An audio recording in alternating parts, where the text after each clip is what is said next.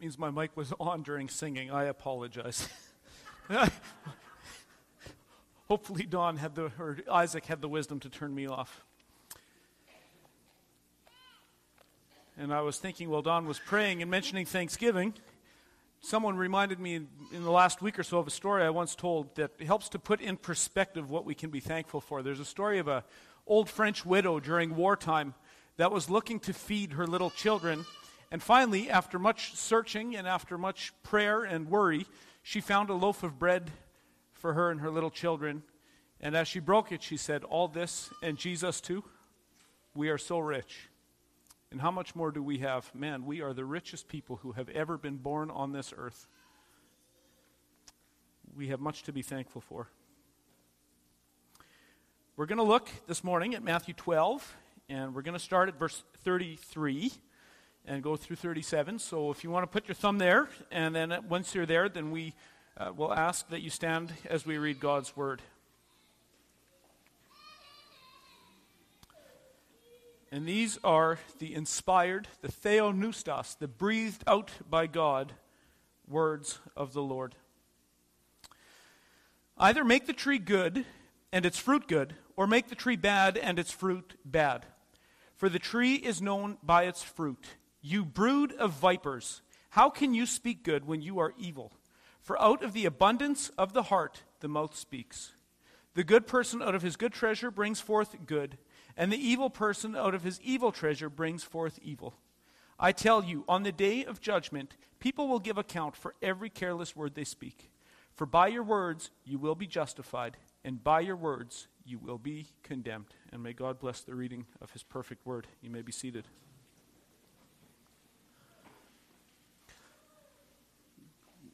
During this fall, we noticed sometimes that our manure pump in the barn started doing things that it had never done before. And that was right towards the end. It quit grabbing what was in the hopper and pushing it out. And you know what that stuff is if you know what a manure pump is. And it started to do this intermittently, and there seemed to be no rhyme or reason to it. And so we just kind of played with valves and worked with pressure and finally got it going.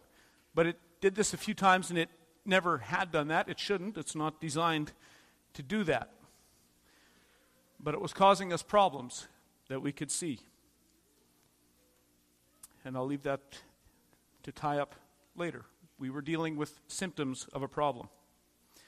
Hopefully, we're learning as we work through the Gospel of Matthew, the Scripture presents itself as a progressing building up of ideas. One idea keeps building on the foundation of the last one and becomes the foundation for the next one. And that is precisely why we are dedicated to sequential expository preaching in this church, working through the Bible verse by verse as God, in fact, has given it to us. And I sometimes wonder, how much do we miss when we jump around and randomly pull verses out of their context and try to make immediate application without understanding what the verse even means? I read such a book last night. I was frustrated reading it because there was just verses completely misapplied to situations. And working through an entire book, verse by verse, rescues us from that kind of distortion. But then it's important to remember what we looked at last week. And last week, Jesus lays down a clear dividing line for the Pharisees after they have accused him of working in the power of Satan. And the Bible contains many warnings in both the Old and the New Testament about calling good evil and calling evil good. And so attributing the work of Christ to Satan is probably the most hardened and most extreme form of calling good evil that one could come up with. This is the kind of blasphemy that Jesus Christ is warning will not be forgiven, either in this age or in the age to come. Christ threatens the Pharisees that what they're about to do, or perhaps even have already done, will not be forgiven. And the reason that the Pharisees oppose Christ is not because he has done anything wrong, and it's not because they deny the reality of the unseen spiritual world. They'll grant both. The reason they oppose Christ is because they hate him. They're intimidated by him. They're envious of him. These are men who have enjoyed the comfort of status in the community. They've enjoyed the comfort of their man-made rules and their traditions. And that's why they get so angry and so agitated when Christ starts preaching to the heart. These men have blasphemed both Jesus and the Spirit that is working in Jesus. And now Jesus says that the reason for the blasphemy is because these men are actually rotten on the inside. We looked last week at how blasphemy is a sin of words, either spoken or written. And words merely communicate what's in our heart. And that's what Jesus is looking at in this text here. We've already seen that the nature of blasphemy being unforgivable is related to the fact that the heart that sins in this way will not repent. It will refuse to. It is hardened beyond repentance. And it's a serious warning. But Jesus builds on it further in today's text. So in verse 33, Jesus says, either make the tree good and its fruit good, or make the tree bad and its fruit bad, for the tree is known by its fruit. And so Jesus here is concerned about both the root and the fruit being inseparably connected in a person's life. You will not have one without the other. You don't have a crab apple tree if there's no crab apples that ever grow on it. And likewise, you won't get crab apples apart from the crab apple tree. You cannot artificially separate these things. They are connected, root and fruit. And so what we see on the outside of a person is a reflection of what is on the inside. And that's why Jesus prioritizes the inside. Remember, a few years ago, John Piper was asked, why do you preach doctrine so much? Why do you challenge people with biblical doctrine? And he says, you know why I do that? Because the heart is the most important thing in a man. Because the heart is the most important, I preach to people's heads, because what is in the head fuels what's in the heart. You cannot separate this, okay? Empty heads don't fan the flames of a fire in a person's heart. And the heart is, in fact, the fountainhead of the person. Our mouths and our actions are just the streams that flow down from the fountainhead. And so because of this truth, the only way to address the streams or the visible expression of what we see in a person's life is not by trying to manage the stuff, but by dealing with the fountain itself. Some of us in this region have high iron in your water. Has anyone ever had high iron in your water? Right? And the water stinks, and your sink starts to turn gray, and your hair starts, the ladies in my house say that your hair starts to get all crunchy, and things do not look nice if there's not a solution for the iron problem in your water. And there's two ways, I suppose, you could deal with the iron problem. One is to just ignore it and just deal with the symptoms. Go wash your clothes somewhere else, keep scrubbing the sink, just deal with the symptoms, or you can deal with the source of the problem. You can actually deal with the iron in the well, which is what Jesus is instructing us to do. Deal with the root issues. And the root issue, going back to my manure pump, I found out. One day I was hosing it down, and I had my cell phone in my pocket, and I stepped down off the gating, and the top gate hit my cell phone, tink, tink, tink, in the manure pump. So I got undressed as far as was decent and jumped in there as fast as I could to retrieve my cell phone. And I was up to this in manure, playing around in there, and it could only stand like this, so I was feeling for my phone with my feet until I could pull it up like this. And mercifully, it was still on. But I was covered head to toe in manure. But guess what I felt when I was down there? There was a big wad of straw blocking a gate from opening and closing properly all the way. So while I was down there, I opened it up with my foot. Problem solved. But I had to get down and dirty to deal with the root issue of what was causing the problems that we saw from the clean place up in the barn. The blocked gate, the blocked pipe is the root issue. We were only seeing symptoms, and treating symptoms is healing too lightly. And so it is in our battle with sin in our lives. What we see on the outside of a man, foul language, gossip, bitterness, inconsiderate self-centeredness, living for ourselves, these are all flashing red lights that ought to tell you there's a problem deep down inside. Okay? Dealing with the stuff is not going to get you very far. It's warning you there's a problem in here. And Jesus says that only things that come out of us were things that were already there. Right? I've heard the analogy that if you're like a full glass, if you bump a glass, the stuff that comes out is the stuff that was already in there. The bump is only an occasion for the stuff that's inside to come out. And I believe that is true. If you try to deal with foul language at the level of what comes out of your mouth, you may find limited success in short spurts.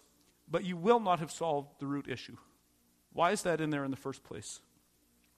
Jesus talks about these things, and I think we need to make application here. The anger, the frustration, and the pride that cause the cursing are all matters of the heart. And that's where we need to get to work. We need to get down into the dirty stuff and deal with it. The Lord tells us to make the good tree good so that the fruit will be good. And he warns us that if we make the tree bad, we can expect bad fruit. And so we know that on our own steam, we cannot change our natures or cause ourselves to be born again. And this is the work of the Spirit of God. And it's important to remember that so that we can give God all the glory in our conversion. And we have been discussing this quite a bit in Sunday school, including in this morning. How does this start to take shape? And the Bible says certain things, and yet we can't really understand the full mechanics of what it is when the Holy Spirit of God gets a hold of us and gives us a new heart. But we do know that it is his work. So there is no contradiction whatsoever in the prophet Ezekiel saying that it's God who takes out the heart of stone and replaces it with a heart of flesh. It's God himself, through his Spirit, that does this heart transplant. There's no contradiction with that. And Jesus here putting the responsibility on you. Okay? He says, just do this. Make the tree good. You are responsible for the condition of your heart. So get to it. Make the tree good. There is no contradiction here.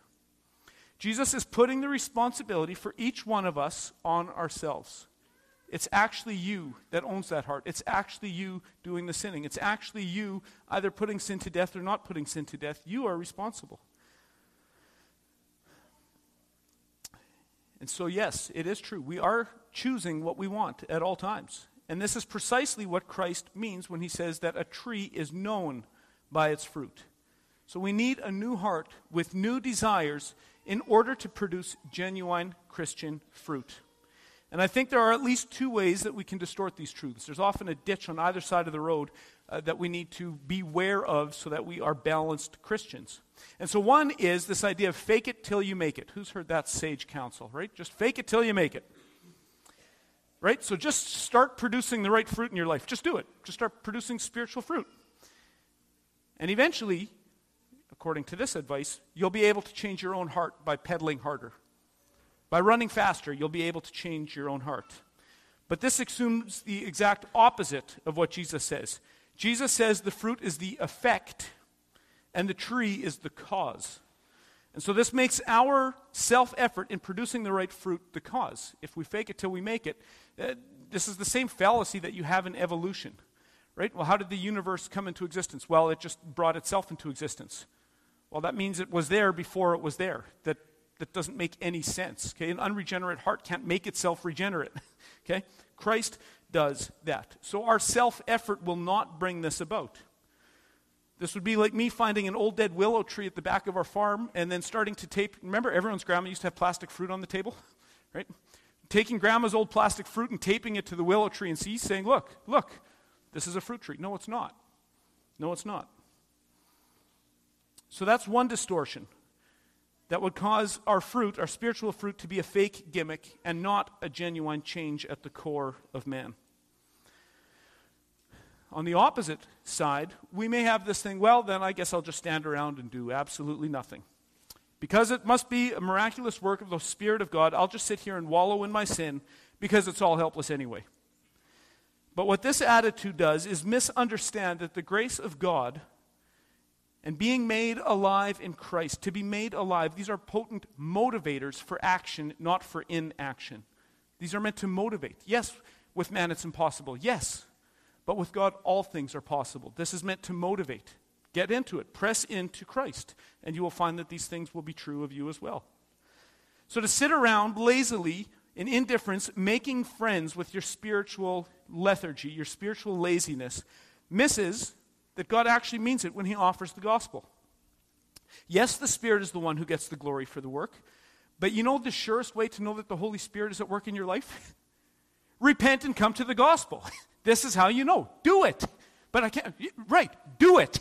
And then you will have evidence that the Spirit of God has indeed been working in you, and he gets all the glory for it. But you don't need to understand how the mechanics work to do it. Jesus calls sinners, come. So come. Come, be made alive.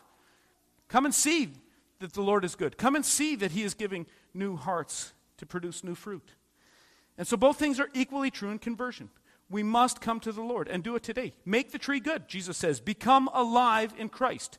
Come to him for the forgiveness of your sins. And don't put it off for another day that the Lord may or may not give you. Don't wallow in the mud wondering if this can ever happen. The best evidence that it's happening is that you come now. That you're trusting in the Lord today. That your heart is soft now. Leave your sin at the foot of the cross. And come to Christ to be covered in his righteousness. You can be free from the guilt. You can be free from the shame that you've built up over the years. And when you consider what's all happening in your heart and in your conversion, you'll read the Bible and you'll see that all glory goes to God. And so if you're struggling to know how this all works, you're in good company. But Jesus makes it simple. He says, you are responsible to make the tree good, and so we must start bearing good fruit if we have this new heart. And the only way that we can make the tree healthy is to be rooted in the gospel of grace. So come to the Lord Jesus and do not delay. And Jesus intensifies this confrontation here. Keep in mind, these Pharisees are wealthy businessmen. They're the people that are wealthy enough to own books. They get titles like reverend or doctor in the marketplace. And Jesus shows he has really zero respect for any of them. Remember, these are men who are used to getting honor. And Jesus says, you brood of vipers, you snakes, how can you speak good when you are evil? For out of the abundance of the heart, the mouth speaks. And so Jesus is turning his teaching back on the Pharisees that he has just warned about, the unpardonable sin. And these were, like I said, men who are used to getting the respect of the public and given honorable titles, and Jesus shows zero respect for their hardness of heart. He calls them vipers, snakes, asps. He shows that he is no respecter of persons at all when the truth of the gospel is at stake. And so, of course, these men are going to accuse the God-man of being evil because they themselves are evil. They cannot speak good of him because they are wicked snakes, according to Jesus. And they are echoing the same vain, empty, wicked hiss that the first serpent hissed when he appears in Scripture. So these snakes, just like that one, trusted in themselves more than they trusted in the Lord God. They were both guilty of leading others away from a humble trust in the Word of God and towards a kind of self-centered autonomy that puts man over God. And this is why it is so serious when Christian teachers intentionally mislead people. Someone asked me a while ago about, well, I'll mention a name because he is a snake, Andy Stanley. Is this man saved? I don't know if he's saved, but I do know that using his pulpit to lead people away from confidence in the Word of God, I know enough to know I do not want to be Andy Stanley in this moment, or a man like him. A man using your authority, a man using your microphone to intentionally misguide, mislead God's children. We're going to read later in the gospel that Jesus says that if you lead my little ones away, it would be better for what? A millstone to be tied around your neck and thrown in the ocean. Okay? This is very important that we honor the Lord. And these men who had this microphone, these men who had this platform are doing the exact opposite. Their dead hearts are spilling over into dead words. Their hatred of the Lord Jesus is evidencing itself in the way they use blasphemous words to oppose him. And it is impossible for them to speak good because they have evil in their hearts. It's in their nature. At Men's Theology Night this last week, we talked about how sin has marred the image of God in man. And our whole lives are really a process of becoming. We're all going through life, and changes keep happening as we go through life. Everyone in this room is in the process of becoming something. And at death, when we cross over into eternity, we finally become what we were becoming all the way along. Okay? You will either become like your father, the devil, or you will finally be glorified like the King of Kings. Okay? We will finally become what we were in the process of becoming. And so what's in the heart that's revealed through the fruit really does matter. I remember back many years ago, the night that it became plain to me that if I could read the tea leaves at all, Tanya was going to be my wife. And it was fall. It was about this time of year. And I was farming with Grandpa at the time, and I was supposed to trade him off on the cultivator at 5 a.m. And, of course, I didn't sleep at all that night because I was excited. I was giddy. And I went to the field. I traded him off at 5, and then I couldn't quit talking about this girl. And over the next few days, I was living with my grandparents at the time. I kept talking about this. And one time I finally stopped myself, and I apologized, and I decided to change the topic. Sorry for talking about this so much. And you know what my grandma said?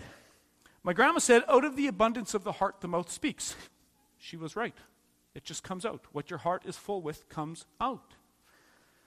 And this is a manifestation of how we're actually designed for glory. This isn't a defect in us. This is how we're designed. We're designed for glory to come out, to overflow. What we delight in will come out.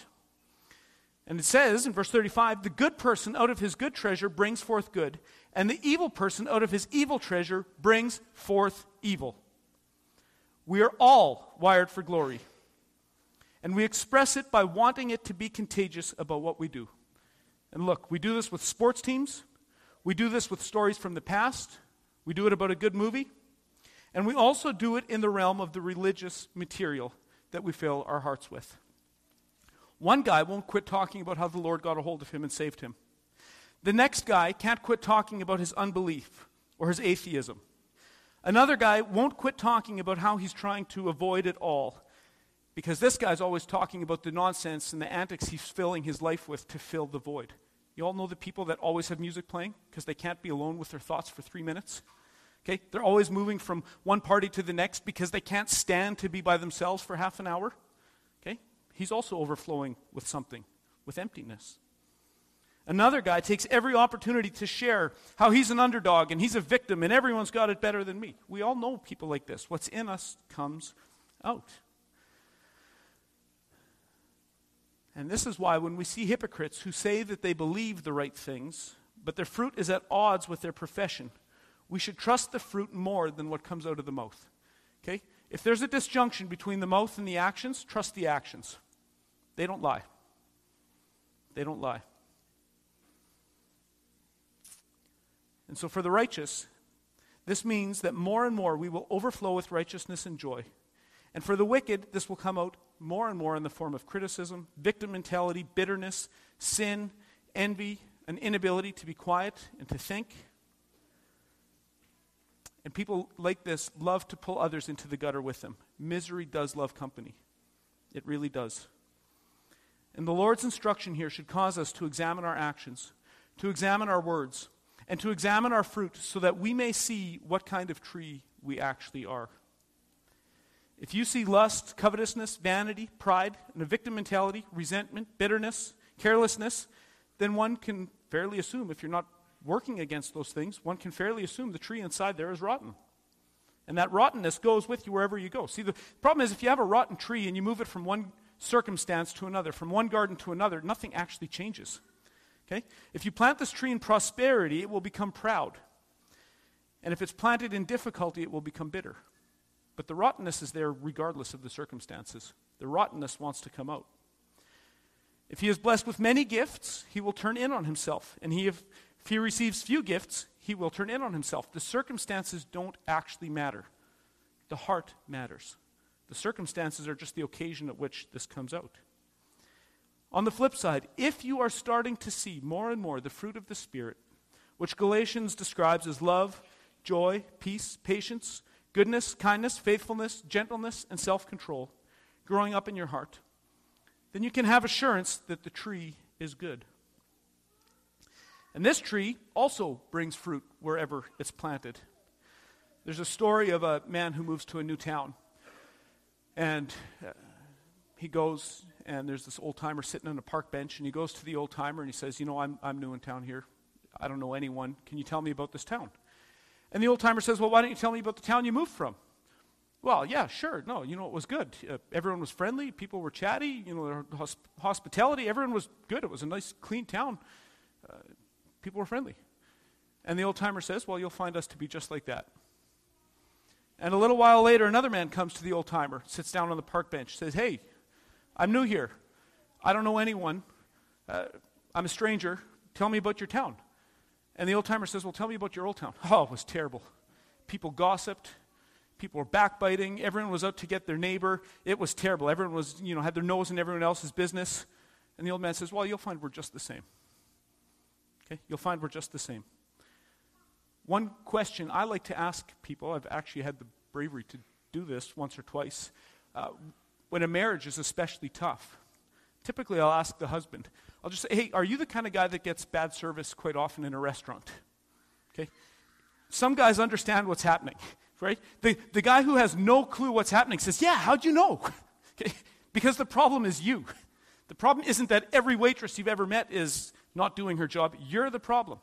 Okay? You're going to find this church to be just like the last one. You're going to find these people to be just like the last ones. You're going to find these friends to be just like the last ones because it's about you. It's what's in your heart that's interpreting these facts. It's not necessarily about the surroundings. And so the heart really does matter. Jonathan Edwards, speaking about conversion, says, true salvation always produces an abiding change of nature in a true convert. Therefore, whenever holiness of life does not accompany a confession of conversion, it must be understood that this individual is not a Christian. Hard words, but true. If there's no fruit, sorry, you're not a Christian. Now you can be. Come to the gospel. Come to the Lord. But there is no such thing as a Christian who's a Christian up here and not in here. Has never happened, is not happening now, and will never happen in the future. What Edwards is saying here is another way of what Jesus is saying, which is this. A profession of faith is not the same thing as the possession of faith.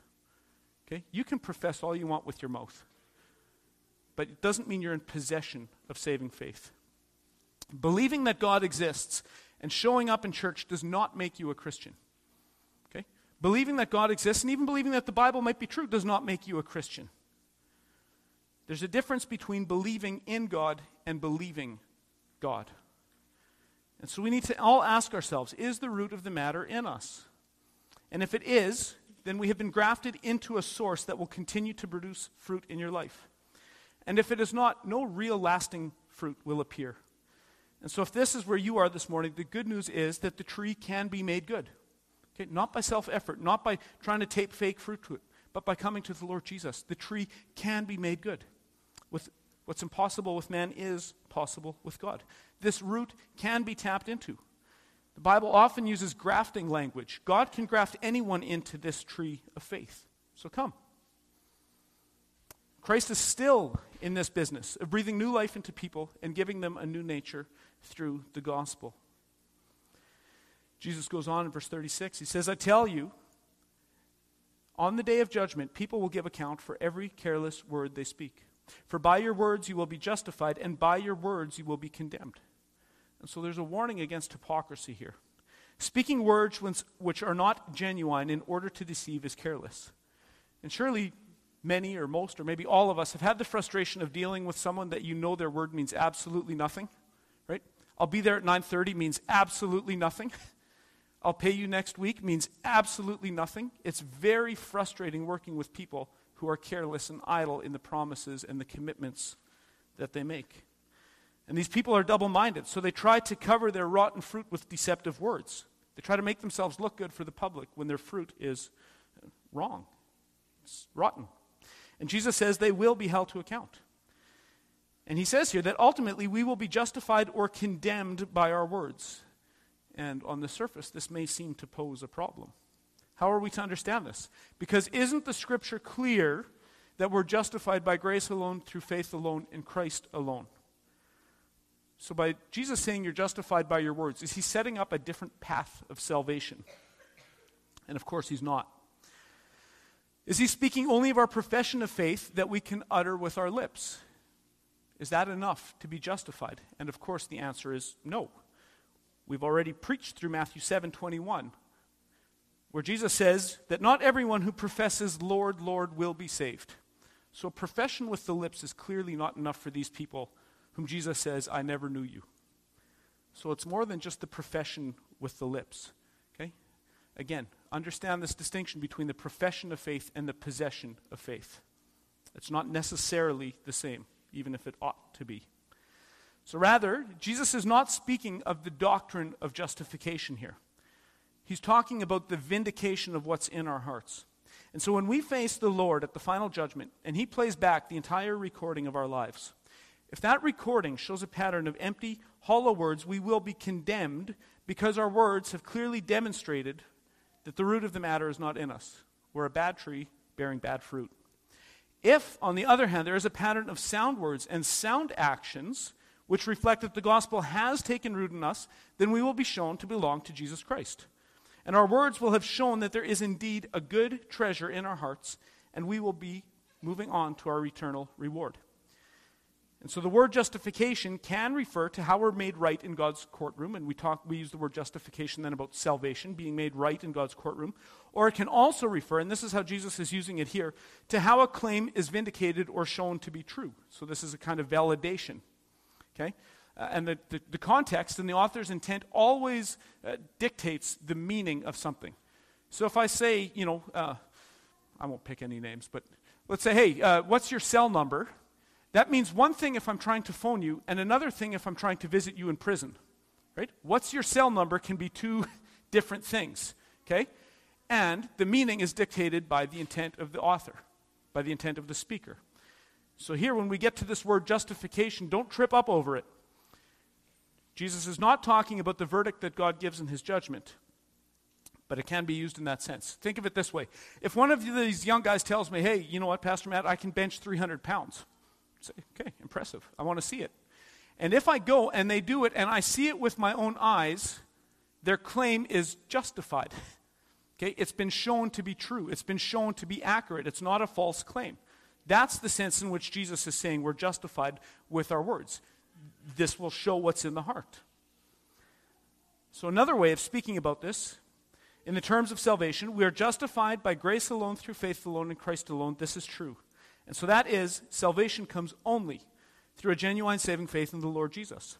But the salvation itself is vindicated or justified in that sense in the fruit that it's bearing, by the kind of language we use, by the kinds of lives we're living. So the fruit is how our profession of faith is justified and shown to either be false and hypocritical or true and genuine. And so how do we make application of this as a church and as individual people here? And like so many words of Jesus, these are hard words. They really are. They're maybe not hard to understand, but they sure are hard to receive, aren't they? I find when I'm sitting in my office on Thursdays doing sermon prep, I get beat up and like, wow, this is tough. How are you going to preach this? Because Jesus' words really are tough. They are hard. And we are not used to living in a society with such direct and confrontational speech as what Jesus frequently gives. Nor are we accustomed to language which is so laser-focused on our allegiances and in setting forth a clear path, making a clear decision to become like what we worship and laying it all out on the table. You are worshiping somebody, and whoever that is, you are going to be more like him in 50 years than you are today, and you will be completely like him in 10,000 years from today. And so when I think about a church this size, a group this size, there are no doubt genuinely saved people here who are struggling with assurance. And there is likely people who are not saved and just going through the motions of church attendance with a hypocritical heart. That shouldn't surprise us. That's in every church. It shouldn't surprise us if it's here too.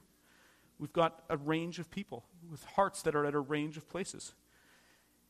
And I also fear that looking for fruit can turn into morbid introspection, where if you see any little patch of sin that's left in your life, you despair and lose your assurance. And that's not what's supposed to be happening here.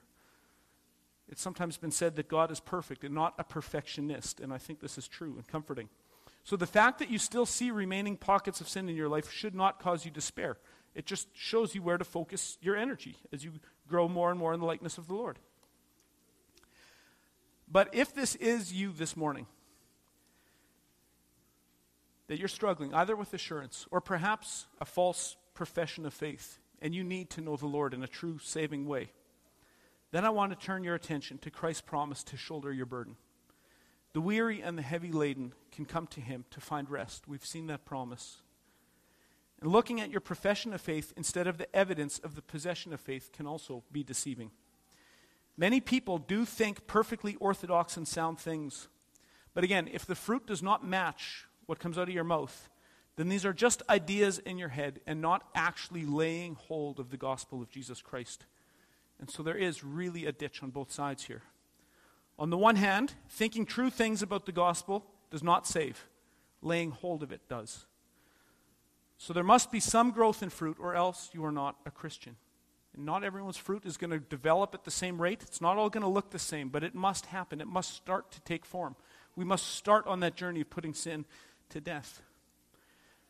But then, on the other hand, some people react so strongly against dead orthodoxy that they fall into an opposite error, which is very common in our day, the deeds, not creeds error. So I'm just going to set aside all that biblical theology, and I'm just going to focus on being a nice person. I'm going to be a good person. But this mistake emphasizes our activity so much that we divorce it from the actual content of the gospel, and this quickly turns into performance art.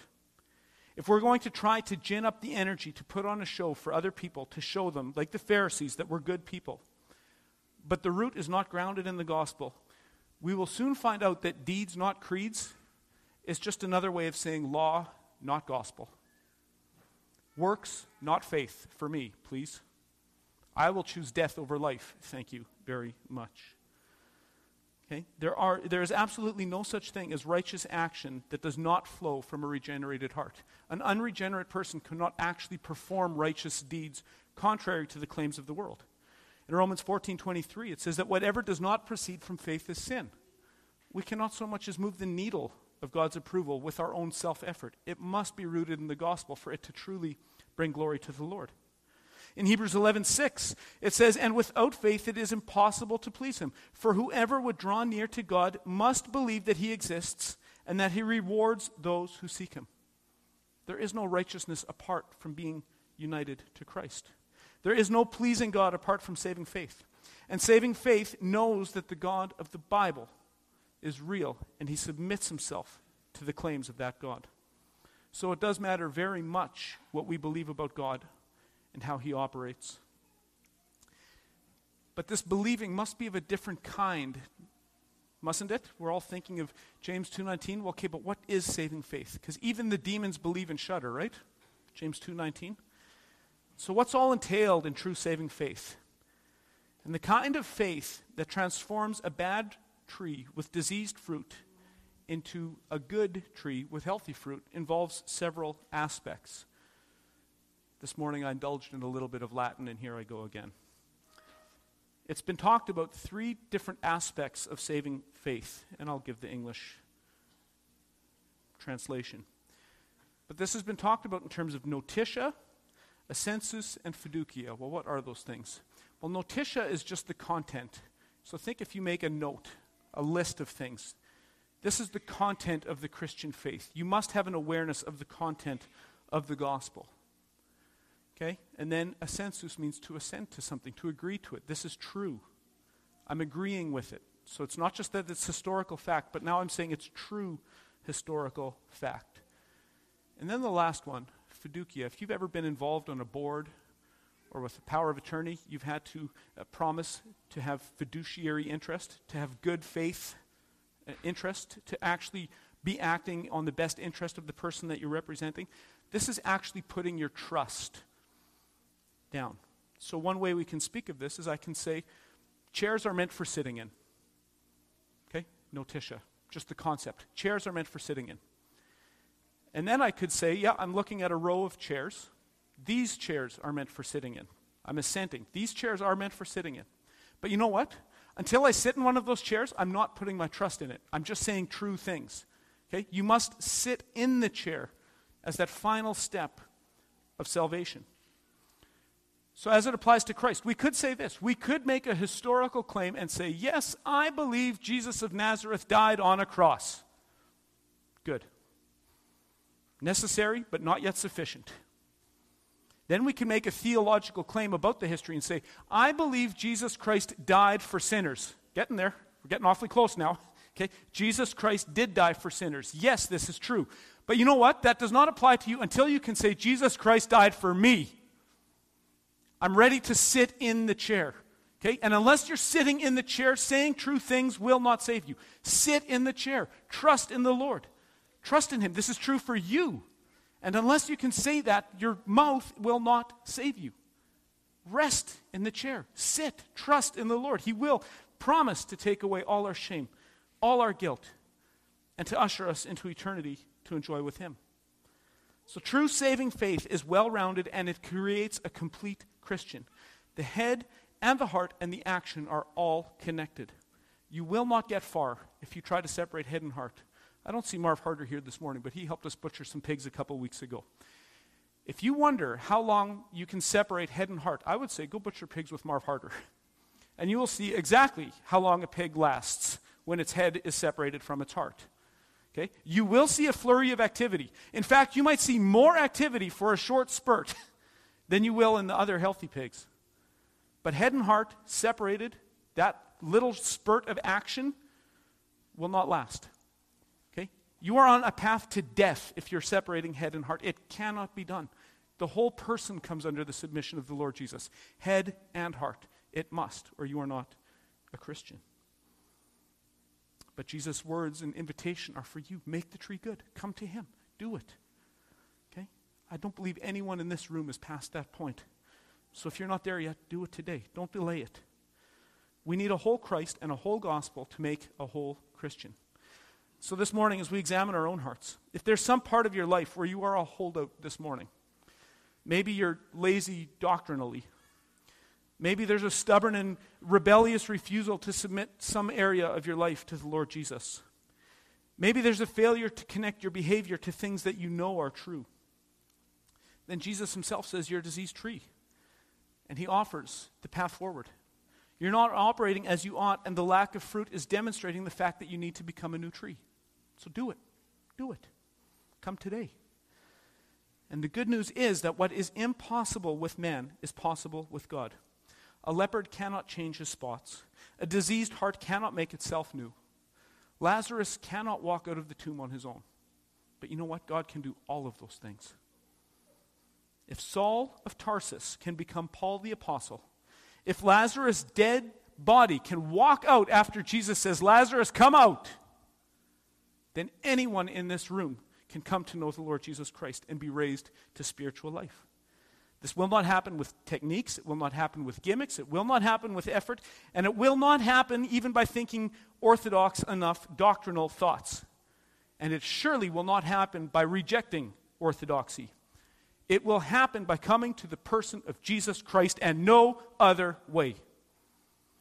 Coming to Christ in faith means coming as a whole person, body and soul, head and heart, doctrine and devotion. And Christ has tied these things together so closely that by trying to separate them is to directly oppose Jesus himself. And the weight of the portion of Matthew that we've been working through has really hit me very hard. I've had many opportunities to have conversations with people with various struggles. And I can tell you, we have people in this church who feel like they're not good enough to come to Christ. We have people who have come to Christ and are struggling with assurance. And we have some who would like to live a lie by severing head and heart, either by pretending that doctrine doesn't matter or by pretending that faithfulness doesn't matter. And probably all of us have some loved ones in one of these positions, and it hurts our hearts. There is a pain that is so deep with seeing people we love not walking with the Lord. And that's why we pray every week for those people. As your pastor, I do feel the burden of all of this. And I want this message, and I want our whole ministry as a church, and I speak on behalf of all of us elders, to be freed from both the legalism and the carelessness that are so easy to get snared by. We would love each one of you to live in full joy and full assurance and full peace with the Lord. Just quit fighting. Quit fighting. Quit fighting with your self-righteousness and quit fighting with your laziness. Just lay down your arms and come to the Lord Jesus. He's given you the terms of peace. And so I plead with each one this morning, do this. Come to Jesus. Make the tree good so that good fruit will follow. And this gripped me so much this week that I wondered if it would be appropriate, and I'm not going to press anyone's conscience on this, but we all know people who are struggling.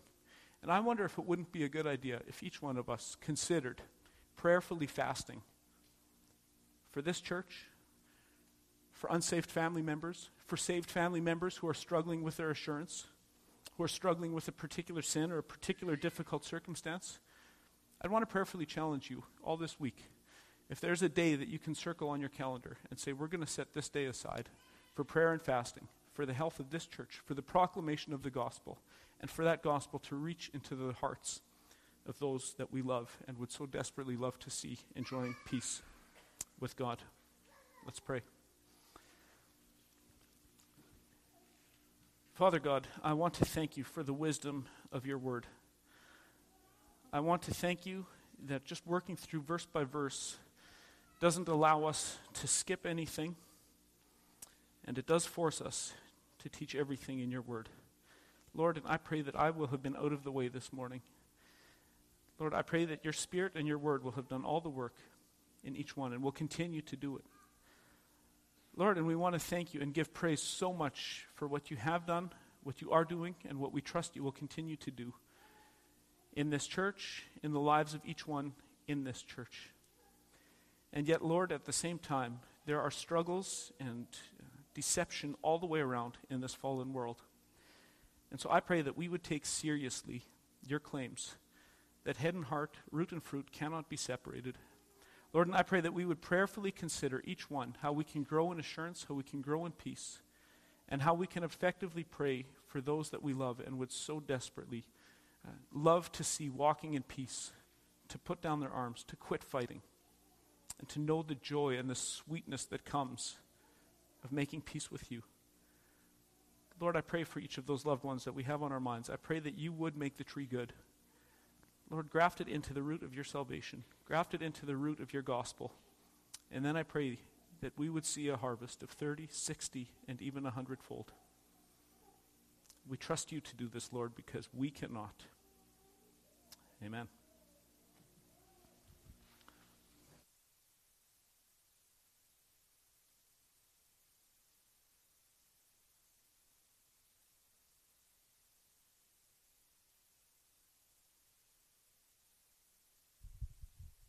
Please stand as we sing the closing song.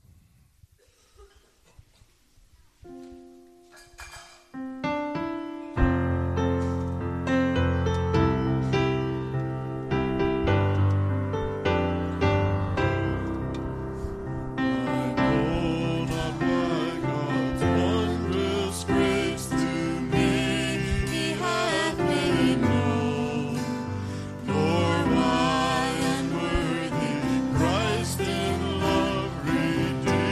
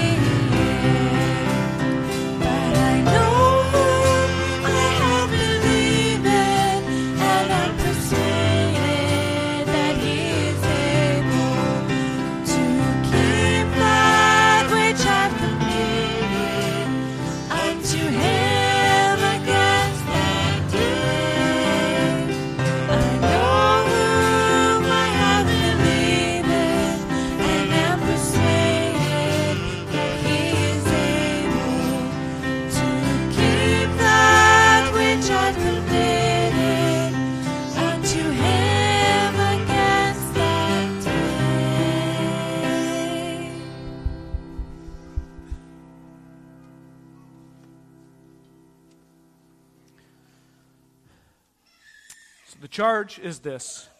Christ's words this morning present a strong challenge to those who would separate root and fruit, or head and heart.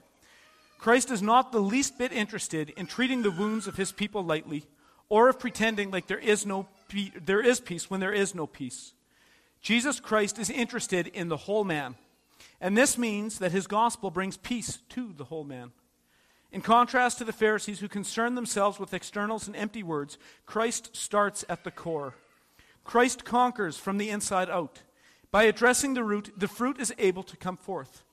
And this is a wisdom from on high that attacks both our doctrinal and our moral laziness. If head and heart are separated in our physical bodies, it brings death. And the same is true for spiritual realities. Charles Spurgeon once said of John Bunyan, "Prick him anywhere and you will find that his blood is Bibline." The very essence of the Bible flows from him. He cannot speak without quoting a text, for his soul is full of the Word of God. And so let us likewise be a people who so internalize the grace and the Word of God that it comes out our fingertips no matter what we're doing. May our thoughts, words, and actions sing in harmony as they reflect glory back to our Savior. And then I'll leave you with the benediction you receive with believing hearts from 2 Thessalonians 2:16 and 17. Now may our Lord Jesus Christ himself and God our Father, who loved us and gave us eternal comfort and good hope through grace, comfort your hearts and establish them in every good work and word. And amen. And go in peace.